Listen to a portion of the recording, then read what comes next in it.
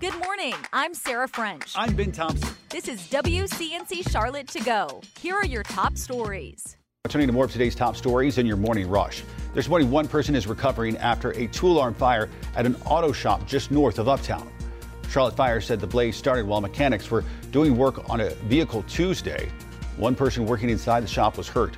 Officials say the fire caused $100,000 worth of damage. We now know the driver of the van that crashed on Independence Boulevard Tuesday morning has died. This is video from that crash. Police say the driver crashed after running a safety wall. They also say impairment and speed are not believed to be factors in the crash. The incident is still under investigation.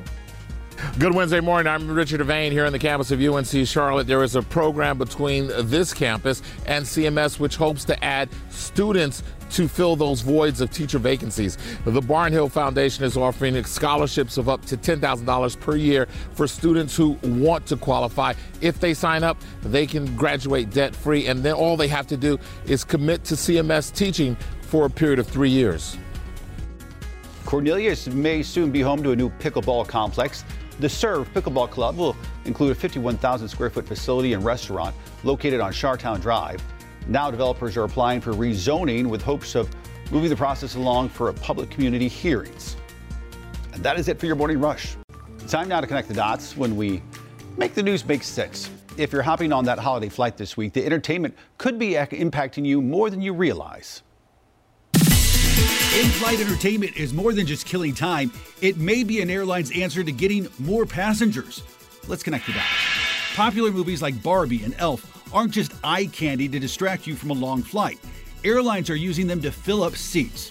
No, most passengers won't book with a certain airline just for their movie selection, but with the option to watch the latest box office hit, people think they're getting a better deal. Airlines around the world spend nearly $500 million on in-flight entertainment. Today, most airlines have staff designated to curating exactly which movies make the cut.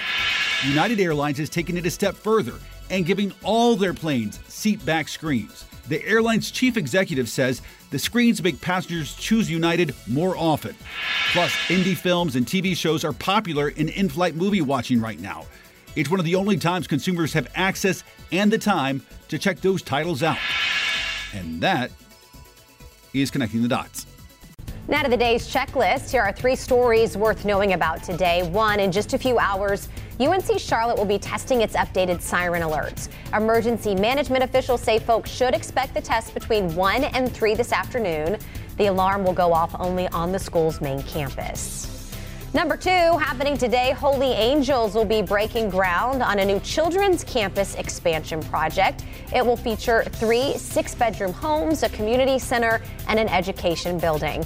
Right after the groundbreaking, Holy Angels will be hosting its 4th annual Share the Light event, where they light up the campus with hundreds of lights. And number 3, this morning, Charlotte FC fans are getting excited to welcome a new face to the Queen City.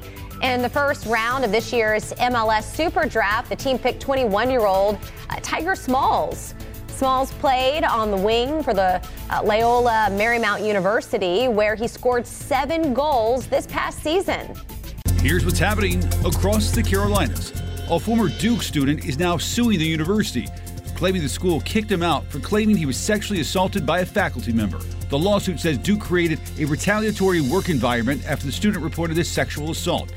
The victim alleges the assault happened after a dinner party in June of 2021. The man who killed a Lexington, South Carolina teen will spend the rest of his life in jail.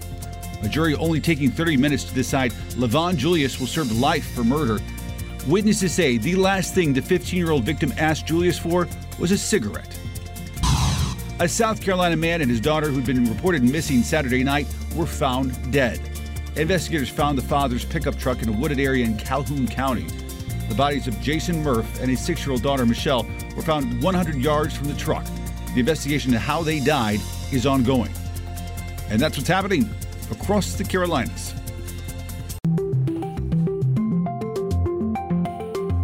When you think of snow, you may be thinking of a scene like this, a winter wonderland. But when you zoom into these falling snowflakes, their intricate beauty is one of the coolest things in nature. Let's learn how they form in another Weather IQ. You may have heard of the saying, no two snowflakes are alike, because they have different branches and designs that make each one unique. The process is complicated, so let's start with square one, or in this case, hexagon one. A snowflake starts as a small particle, such as a speck of dust, where water vapor condenses onto it. As we know, a water molecule has 2 hydrogen atoms and 1 oxygen atom. These hydrogen atoms link together, crystallize, and then form a hexagon, or a hexagonal prism. So this is why snowflakes most commonly have 6 sides. From here, branches can form on the corners, bonding to the second hydrogen atom. But the process isn't done. This snowflake will continue to rise into colder air in the cloud, gaining more branches and dendrites as more tiny water particles bond to the flake. Once the plate becomes too heavy, it then falls. The 2 main atmospheric factors are temperature and level of humidity. However, it's the temperature that mainly shapes a snowflake. When temperatures are warmer, say 28 degrees to freezing, snowflakes tend to fall as thin hexagon plates. But a higher humidity level can create larger flakes or even create the basic classic snowflake. There are 35 different shapes of snowflakes, such as needles and columns, that fall in colder temps from 14 to 27 degrees. But colder temperatures that are 10 degrees or less produce the most common and intricate snowflakes. These are known as stellar dendrites. But in this range, another snowflake that's equally as spectacular forms called the stellar plate. I'm meteorologist Chris Mulcahy with WCNC Charlotte. Thanks for listening. You can find all these stories and more at WCNC.com. Join the WCNC Charlotte team weekday mornings from 4:30 to 7 a.m. Like and subscribe to our podcast and tell a friend.